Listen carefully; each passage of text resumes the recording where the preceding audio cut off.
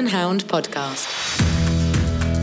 Hello and welcome to the Horse and Hound Podcast. I'm Pippa Roome, magazine editor here at Horse and Hound. Well, did everybody have snow last weekend? Were you battling with frozen water troughs and wondering how to exercise horses with everything under a thick white blanket? It's not great for horse people, snow in general, but at least it sort of gives us something different to look at, I suppose, when we're all stuck at home in lockdown and we're all looking at the same views all the time. I did go out running in the snow and it was quite nice just to see the world looking a little bit different.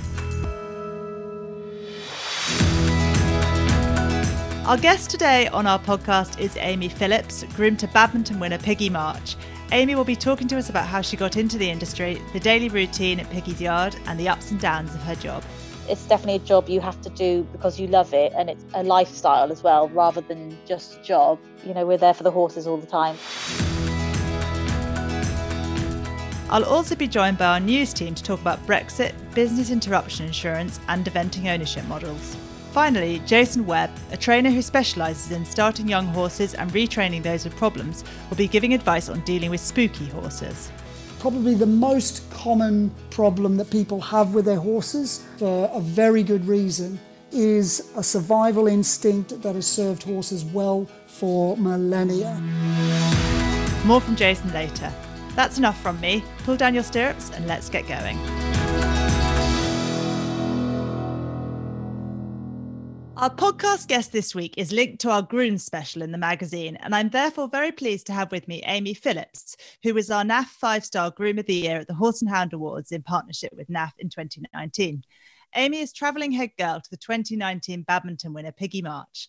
Hello and welcome to the Horse and Hound Podcast, Amy. Hi, thank you for having me. It's great to have you with us today. Now, Amy, let's start by talking about how you came to work for Piggy. Did you have a horsey childhood? Did you grow up with horses? Well, my family aren't horsey, but I was always mad about them as a kid. And I actually got given a riding lesson for my 5th birthday, I think, off my grandparents. And it just went from there, really. And did you continue to sort of ride at riding schools? Did you get your own horse or pony? How did you sort of progress from there? I didn't get my own pony until I was about 15.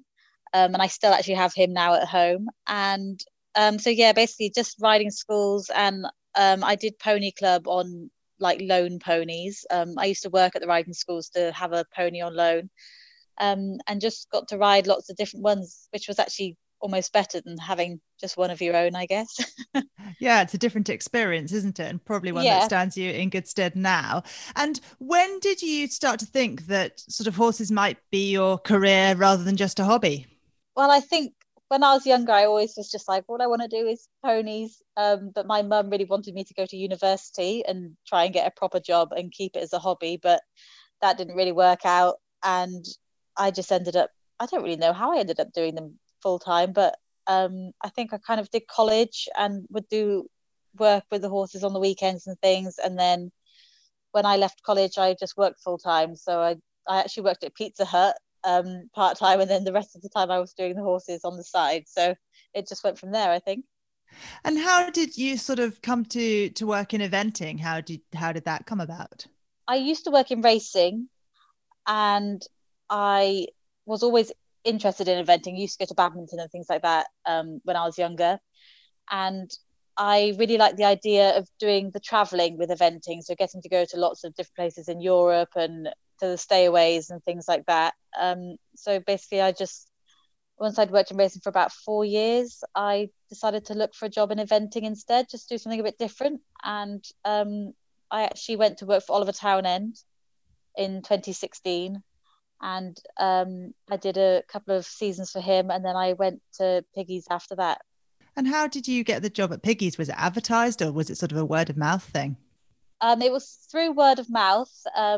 Piggy knows one of my good friends who I used to work with at Oliver's, and once I'd left there and was looking for somewhere else to go, she put my name forward and I gave Pig a ring, and then I just came for an interview and started at the very beginning of 2018. And when you went for your interview, what sort of format did that take? Was it sort of question and answer, like a sort of desk interview, or did you ride, or what? How did Piggy decide if you were the right person for the job?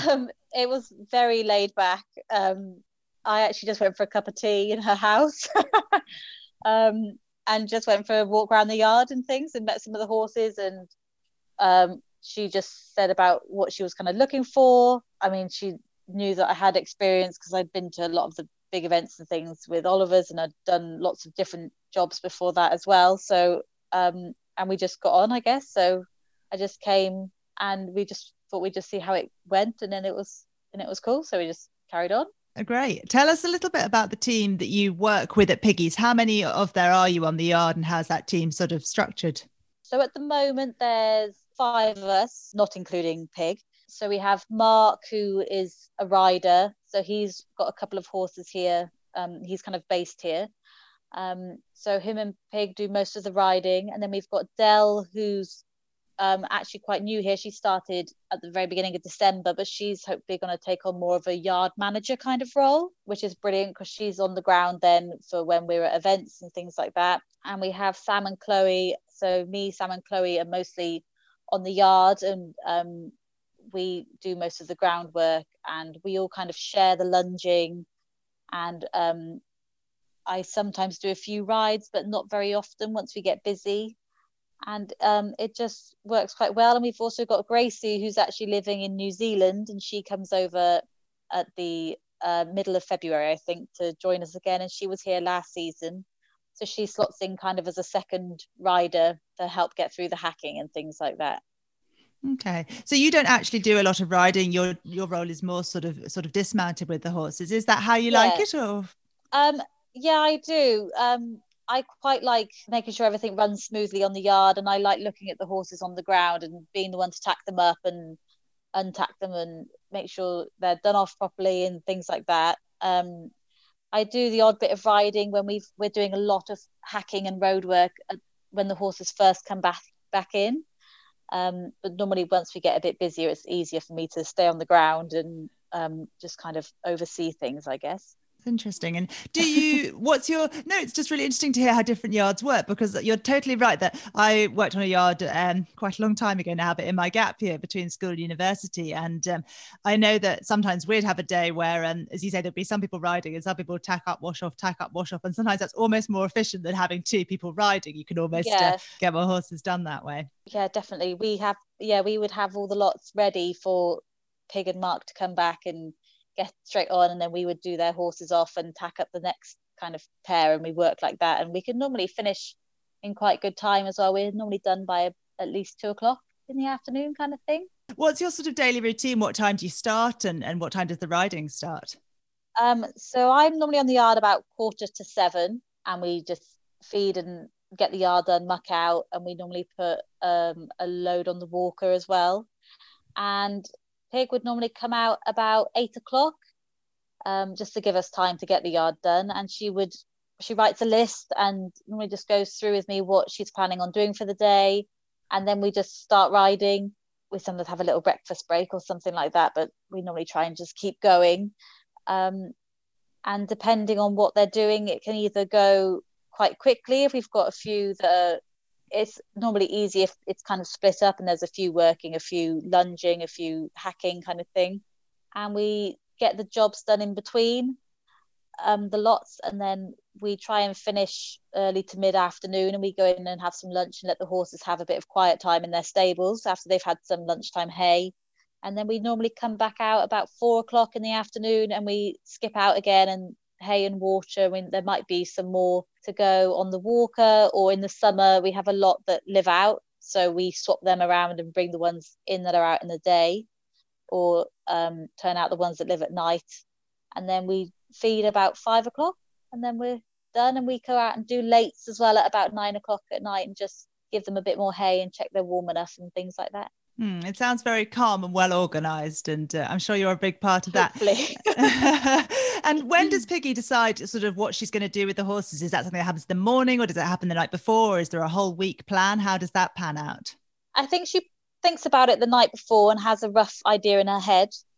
And then when she comes out in the morning, we have a diary with all the horses in, and she will write down what they're doing that day and whether they're being paired up with certain ones, or we try and plan a few days in advance if we're going to have days when we're going cross-country schooling or things like that. And we know well in advance if we've got say an instructor coming to give lessons or something like that. So it's normally just kind of day to day with a rough overview, I would say, for the week. Okay. And do you each look after specific horses that you're particularly aligned to, or is it very much sort of everyone does every horse? Everyone does every horse. I definitely have favourites, unfortunately. So I'm very fussy about Veneer Chimera and Brookfield Innocent, especially. They're my favourites, so I like to do them. So I would always muck out Brookfield Innocent, and I used to muck out Veneer Chimera all the time, but this year they're stabled at opposite ends of the barn, so it doesn't really work. But yeah, mostly everyone just kind of does everything. There would be certain ones that only, say, Pig would ride, and sometimes Pig's sister, so Veneer Chimera would be one of those that only Piggy would ride, or her sister Nini if we're away. But mostly it's everyone does everyone. They're all very well behaved, actually, all of our horses, which is handy, so we don't have to be worried about certain people handling certain ones or anything like that. They're all quite easy to do, so it's all quite straightforward, really. Give us some insight into the ones who are your favourites. Tell us a bit about Brookfield Innocent and sort of what sort of character he is, and why is he your favourite? He's very special. He's very talented. He's actually very easy to do as well, which is nice. He's quite grouchy around other horses. So he's quite funny. If you're trying to tie his haint up, he thinks his next door neighbour's going to get it, even though we've got breeze block stables, so they can't see through or anything. But he's just really cool. He's he's quite laid back on the floor. He's a spooky little toad when Pigs is riding him, but he's got a lovely eye, and he's gorgeous to look at as well. And Veneer Chimera is almost the opposite, actually. She's a bit of a pain, but I love her because she's so gutsy, and she rules the roost. There is no one higher than her, and she knows she is the queen of the yard, and she's horrible to all the other horses as well. Spends her whole time pulling faces at everyone, and she's always got this horrible snaky face if she's in the cross ties. But I love her, and she always tries, and she's just so cool. So they are definitely my favourites. Well, they're definitely top of the tree. Yeah, they are the top of the tree, aren't they? Obviously, Veneer Chimera being the horse who won badminton, and Brookfield Innocent was second at Pau last year. So two super top 5-star horses there. And it's so interesting to hear that they're such different characters. I know Piggy has also been quite open that Veneer Chimera is really quite a painful horse to look after most days of the year, but she makes up for it at the big events. Yeah. And talking of big events, when Piggy goes to events, is your role specifically to be sort of the person who travels with her? Do you go to most of the events or all the events? I would go to 99% of all the events. I normally only miss so I missed a couple of one days when I was away at Kentucky, and I think when we went to WEG as well, and I think that's about the only ones that I missed. That was just because I wasn't here. So yeah, basically every single event I would go to with Pig. And talking of travelling to events and WEG, what's it like to go to a championship? How many championships have you been to with Piggy? 2. I went to WEG was my first championships, and then I went to the Europeans at Le Moulin in 2019. Yeah. Both with Quarry Crest Echo. It was mad, actually. The whole run up to WEG was crazy because there's so much talent on the British team. You don't ever know who's going to quite get selected. And it was such a fun bunch of people who went out there because they have got so much experience going to Olympics and things like that you could just ask them anything about anything, and they're happy to help you out and things. And it was all quite dramatic as well with the hurricane, so that threw everything off a bit. And to come home with a gold medal was just the icing on the cake, really. So it wasn't a bad way to start a championship career, I think. No, definitely. Did you fly out with the horses? I know not grooms don't always get to fly with their horses, but did you fly with the horses or separately? No, we flew separately. So Liz Brown, the team GB vet, flew out with the horses, and then Marcel and Rach flew out at the same time, and they did the quarantining for the first, I think it was 2 or 3 days. And then myself, Lucy Seddon and Sarah Charnley, who are Tommy McEwen and Ros Cantor's grooms, we all flew out a couple of days later, and we met we got there the day before the horses came out of quarantine, so we helped get the stables ready and things like that to get them once they were all done quarantining. Great. So yeah, and Marcel Tattersall, presumably you were just referencing, who did fly with the horses, is Gemma Tattersall's mum and was grooming for Gemma. And Rachel Tolley is Tina's groom, isn't she? Yeah. Sorry, yeah, she's Tina's groom. No, that's great. Just interesting to hear, about that sort of team of grooms working together at a championship and sort of taking different roles with flying with the horses and getting the stables ready for them and so on. What would you say is your favourite part of your job, Amy? I love going to the 3 days. That's definitely my favourite part. When you drive the lorries into the big venues, you always get kind of butterflies and excitement, and it's always so exciting just even to like see your friends and to go to all these amazing places and to do well at them as well is always just a bonus. And yeah, that's definitely my favourite, going to the big 3 days. And do you have a least favourite part of your job? The early mornings. Are you good in the mornings? I'm okay actually. At the very beginning of the season, I'm always up straight away because you're just excited to get going again. And then if it's snowing outside and you're going somewhere in the middle of March and it's freezing cold, you're not quite so keen then. But do you live on site? So for your 6:45 start, what time do you have to get up? I think my alarm goes off at 6:15, and I snooze it a few times. It only takes about 15 minutes to get out onto the yard, I think. So I'm about 20 meters away from the barns. So easy. Okay, that's still quite an early morning, and that's what 5-6 days a week, and then do you have a day off each week? Yeah, we have work 6 days a week, have one day off a week, and then kind of work it around when we're eventing and things like that. Yeah, sure. And in the time that you've been working in the industry, Amy, have you seen sort of changes in recognition for grooms and sort of working conditions and so on?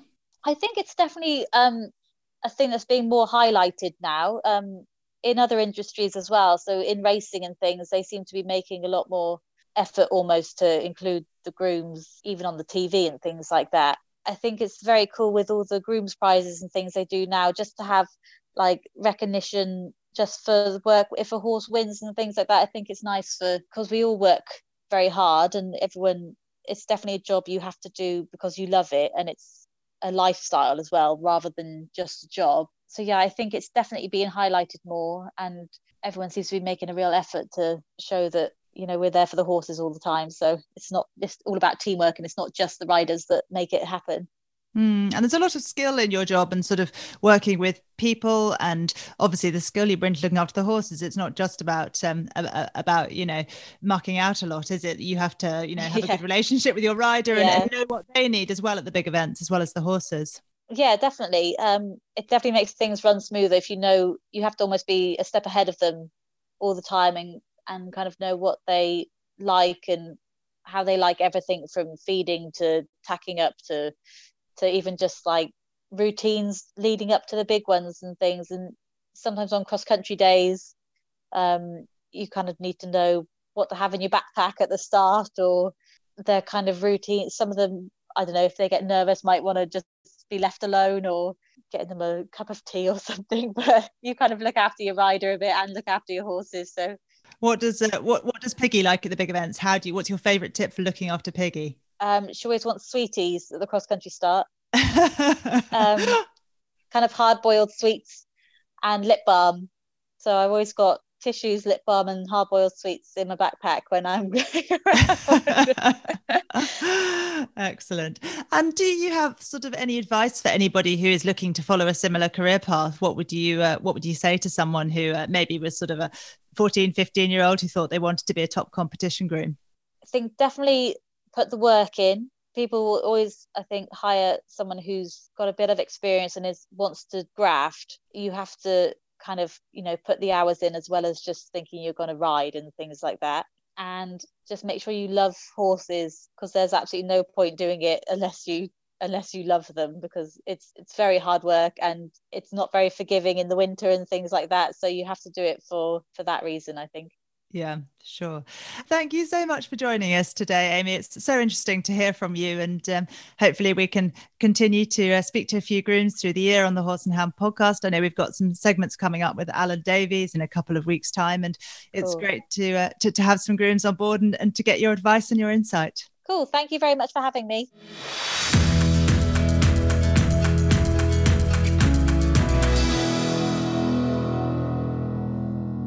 So I'm delighted to be joined today by all three members of our news team. First of all, our news editor, Eleanor Jones. Hello, Eleanor. How's it going? Morning. Yeah, all good, thank you. Had a bit of a escaped pony this morning. I've no idea how she did it. The electric fence is all still up and the pony was the other side of it. And I would like to think maybe she jumped it, but she's sort of in her late 20s and 11 hands. So well, she has. It's quite impressive. I think she knelt down and went underneath it. I think she must have done. I'm imagining her like on her tummy, like doing like some kind of like tummy crawl underneath the fence. I think you should check out her belly for extra mud. Lucy Elder, our senior news writer, is also with us. How are you, Lucy? I'm fine, thank you, Pippa. I'm dealing with a huge amount of snow at the moment, 5-6 inches here where I am, and oh, wow. it's still hanging about. It's still quite cold out there, so it was very, very pretty the other morning, but I quite like it to go now. Yeah, gosh, that is quite a lot. We haven't got nearly that much where I am, but although we did have a bit of a smattering, so to speak. And we've also got with us Becky Murray, our news writer. How are you, Becky? How are things in Scotland? Good. No escaping ponies on my part this week, but I do have very excitable mares who haven't been able to do an awful lot for the ice. So, yes, they're a little bit wired at the moment, so hopefully get to do something with them soon, I hope. Well, I am proud to say I have finished my horse jigsaw. I said I'd give you an update. I even put a picture of it on my Instagram. So, podcast listeners, this is your jigsaw update. I have completed the jigsaw. You'll be pleased to hear. So it's going to be on to the next one soon. But sadly, that's my last pony jigsaw. The next one has got a map of the world, which I bought for my husband for Christmas because I felt like I needed the education. So that's the next jigsaw project at my house. Right, on to the serious news. Lucy, we're going to talk about the third part of your Brexit trilogy, as we've been calling it, which is in this week's magazine. It's about importing and exporting horses, both in terms of buying and selling and temporarily, such as for competition. So let's talk buying and selling first. What changes are people finding there post-Brexit? So, I mean, as Thoroughbred Breeders Association Chief Executive Claire Shepherd said in the organisation's latest Brexit webinar, the conclusion of the free trade agreement doesn't mean that everything carries on as it did before. And to be honest, far from it, as the UK's relationship with countries in the EU and the Republic of Ireland has fundamentally changed.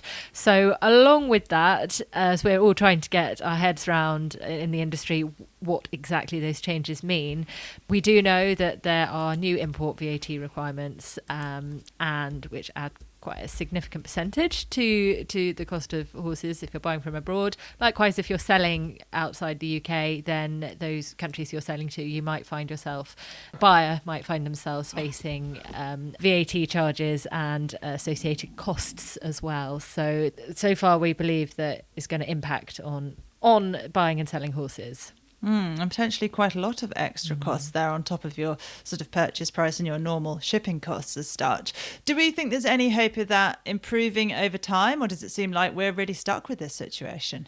I mean, the situation is constantly changing, and we've kind of said that all along as people are getting to grips with it. And also it is very complicated. VAT is a very complicated area anyway, and so the amount of extra money people might find themselves with a bill for is going to depend on their, if they're buying for a business, if they're a private buyer, if they're a private seller, if they are VAT registered, if the business they're buying from is VAT registered. There's quite a lot going in there. So first point, I'd say, ask someone who really has a handle on tax and a customs agent, shipping agent to help you understand this, because it is hugely complicated and everyone is just trying to work out what it means at the moment. I mean, there's hopes, people are hopeful that it's going to become clearer. At least if it's clearer, people know where they stand, if you understand what I mean. So as I said, it's constantly changing and people are trying to work out the wherewithal of it all. Okay. And if you are temporarily moving your horse between Britain and the EU, so you're going to a competition or something like that, there's a new sort of arrangement around a deposit or financial security. Can you tell us a little bit about that and what that's all about? Absolutely. I mean, up until the end of this year, we've been very lucky in the horse industry in that we've been able to enjoy fairly free, seamless movement of horses between the UK, Ireland and the EU. And those days are over, if I'm being honest, right now. So in terms of temporarily moving horses abroad, the Thoroughbred Breeds Association's trustee and VAT expert Peter Mendham has said that it is, the likelihood is you're going to be required to provide some form of security for temporary movements. Now, exactly how that means, what that means, if that's going to involve actual, cash money changing hands or have a cash flow impact on you, in terms of you're going to have to put a bond up for, to say I'm good for this amount of money. That again is unclear if you're going to be able to account for that on VAT returns, or if your bank will provide that, or if you're going to use the ATA Carnet system. Again, that is something that you really do need to talk to a customs or shipping agent about. Effectively, what this means is that if you're temporarily, say you're going abroad for a competition, the taxman doesn't want to lose out, is kind of what this is all about. So if you're temporarily moving your horse to, say, France or somewhere to go and compete, he wants to be sure, the taxman here, wants to be sure that if you then sell that horse on, that he's not going to be missing out on that chunk of cash that should be going his way in taxes. So this is where it gets complicated, and this is where people, again, the industry is trying to sort it out. But as we said before, it is at the moment, it seems the likelihood is that some form of security, whether that's actual money moving or it's accounted for in another way, is likely to be needed if you're moving your horses overseas from Britain at the moment. So it's almost like you're having to sort of prepay the tax in case you sell the horse, even though you're not going to sell the horse, and then you get it back. Is it sort of, am I putting it into very layman's terms? Am I on the right lines, Lucy? I think so. It's the taxman there is insuring himself against that, so he always wins. Okay, well, thank you, Lucy. We did say that was the third part of your Brexit trilogy, but this might turn out to be one of those trilogies like the Hunger Games, where the last part is actually two parts. Eleanor, that's your joke. I've stolen it, everybody. I'm fully admitting it. But I hope it's not too much like the Hunger Games. May the odds be ever in our favour. Oh yeah, that's slightly evil, and it's making me feel a little bit creeped out. But yeah, all I'm saying is that just because this is the third part of the trilogy, it doesn't mean it's over. I think we'll be having more Brexit in the future, but as Eleanor says, may the odds be ever in our favour. Right. And Becky, we're coming to you now, and it's a COVID story, but for once it is actually good news, unusually with COVID stories. This is something which is trickling down from the mainstream news into equestrianism. You may have seen it sort of on the BBC or other outlets in the past week or so. What's it all about, Becky? Well, this relates to business interruption insurance policies for small businesses. There's been a situation rumbling on since last May, basically when businesses have put in claims for business interruption owing to COVID. Some insurers have said the businesses were not covered and they were not paying out on these claims. Now, the Financial Conduct Authority launched court proceedings to gain some clarity for businesses. And basically, they took a test case sampling lots of policy wordings from different insurers. And last week, this went to the Supreme Court.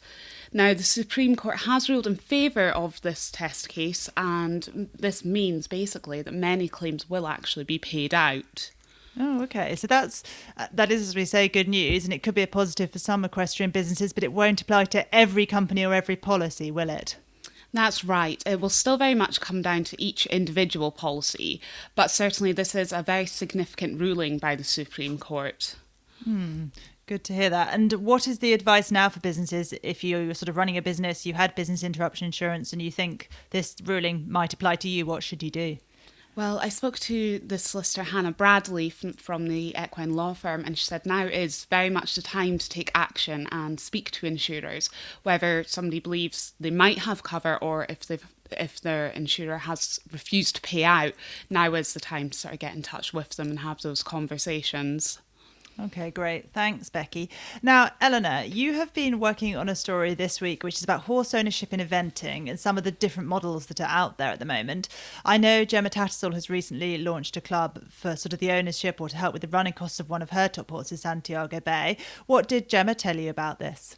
Yeah, so Gemma's club isn't an ownership scheme. It's a club. It's to help with the running costs for Kizzy. So it's called the Kizzy Club, and so members will pay X amount a month, and they'll get updates and videos, and hopefully once we can actually go out and do things, yard visits and free or discounted tickets. And obviously this Santiago Bay is a 5-star horse. So she said she wanted to think out of the box to find a way that she could fund this horse's running costs, and also people would get to be part of the journey.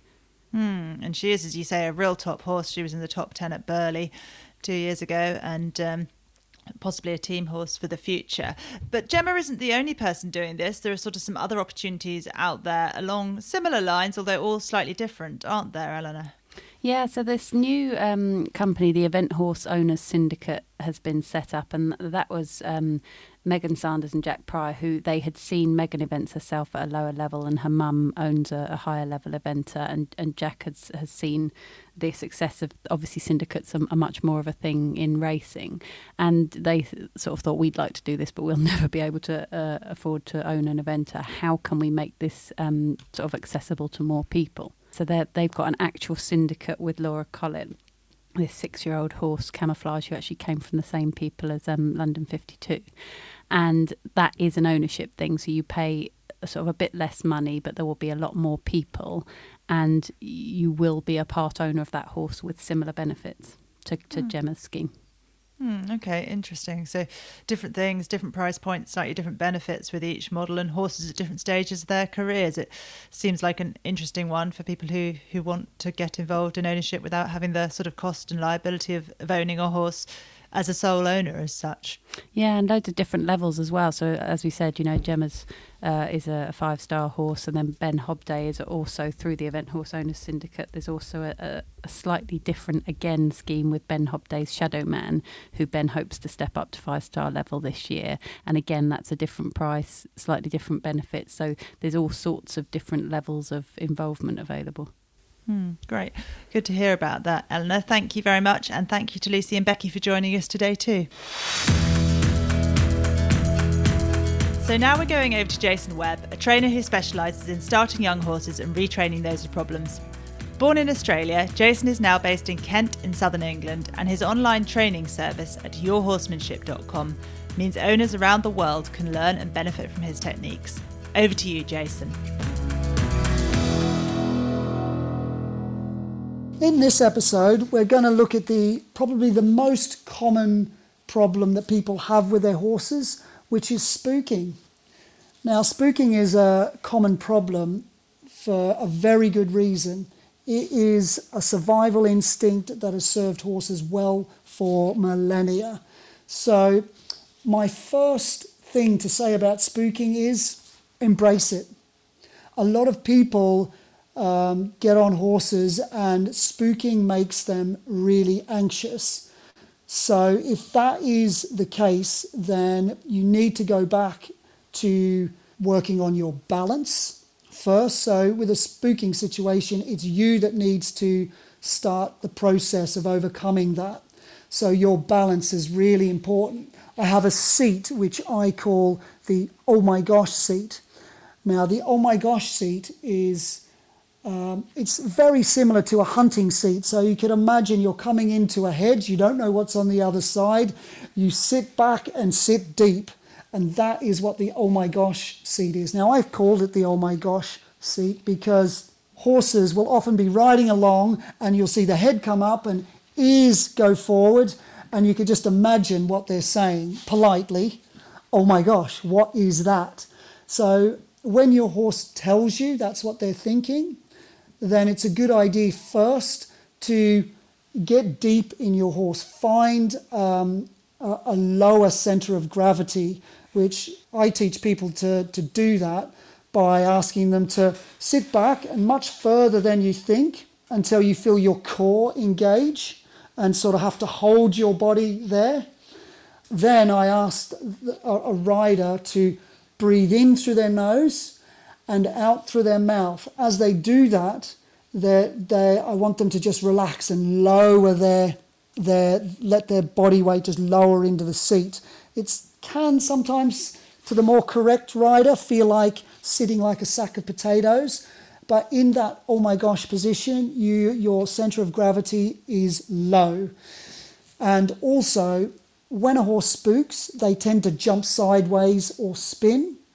If you're back and down, you're behind any centrifugal forces that come with a horse spinning, and therefore you're much more likely to stay balanced, and therefore much more likely to be able to direct your horse past the object, or bring your horse back into line and carry on.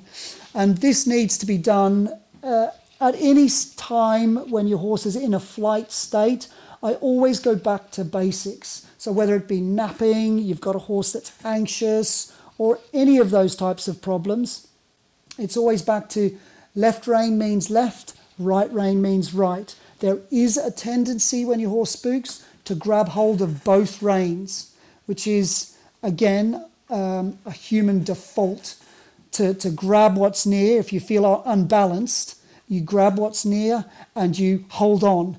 And unfortunately, when a horse spooks and you do this, you're holding on to their mouth, which makes the horse think that whatever they were running from just grabbed them and put them in a claustrophobic state. And that's made that experience all the more worrying, and therefore spooking will continue. So balance is key. Being able to direct is also very, very important. And then allowing your horse to travel forward. So as with a lot of problems, they're solved simply by keeping your eyes where you want to go. So if you feel your horse come into this state, what you must try to avoid is contraction. So pulling on your horse, contracting too much with your body, which can make your horse feel more claustrophobic. And you can do that by picking a point past a spooky object and just riding towards it with all your focus. Now, you're probably not going to get a straight line, but that doesn't matter. If you can get past that point without creating more anxiety, then you're going to tend to reduce the level of spooky behavior in your horse. So that is the first thing. I know with spooking that a more educated horse, and a lot of people are told to go into shoulder in or bend your horse away from the object. Now, in my experience, I can't do that. So I'm riding young horses that they don't know how to shoulder in or travel forward with an inside bend. That would become confusing and actually add to the problem at hand. To use those techniques, which, by the way, are effective once a horse is educated and is moving through the body and understands that aid. Before then, you have to keep it simple, and it is a matter of compromising and not adding to the problem.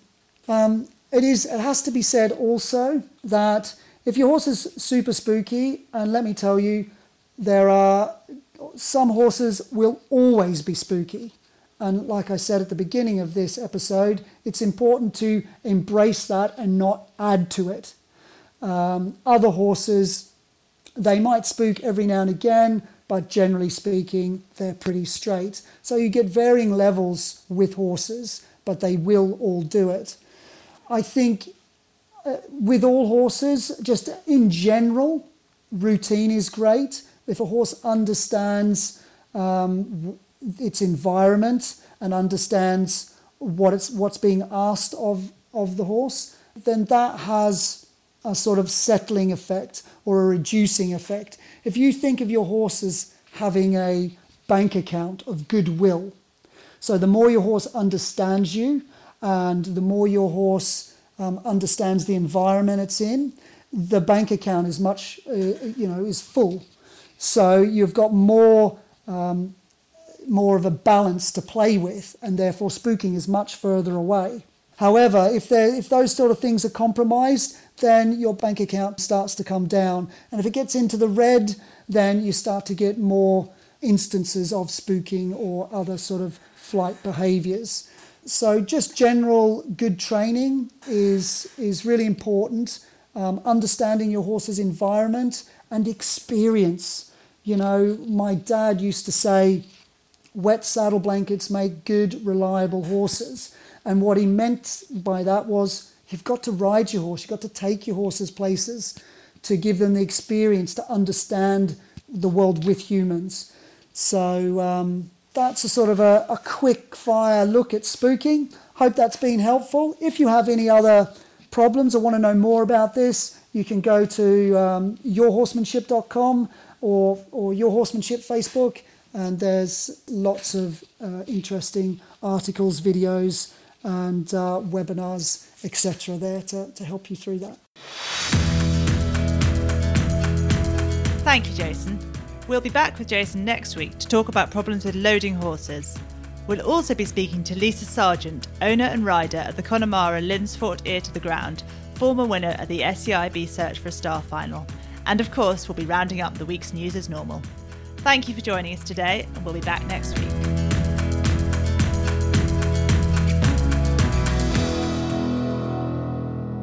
The Horse and Hound podcast is a Media Cage production.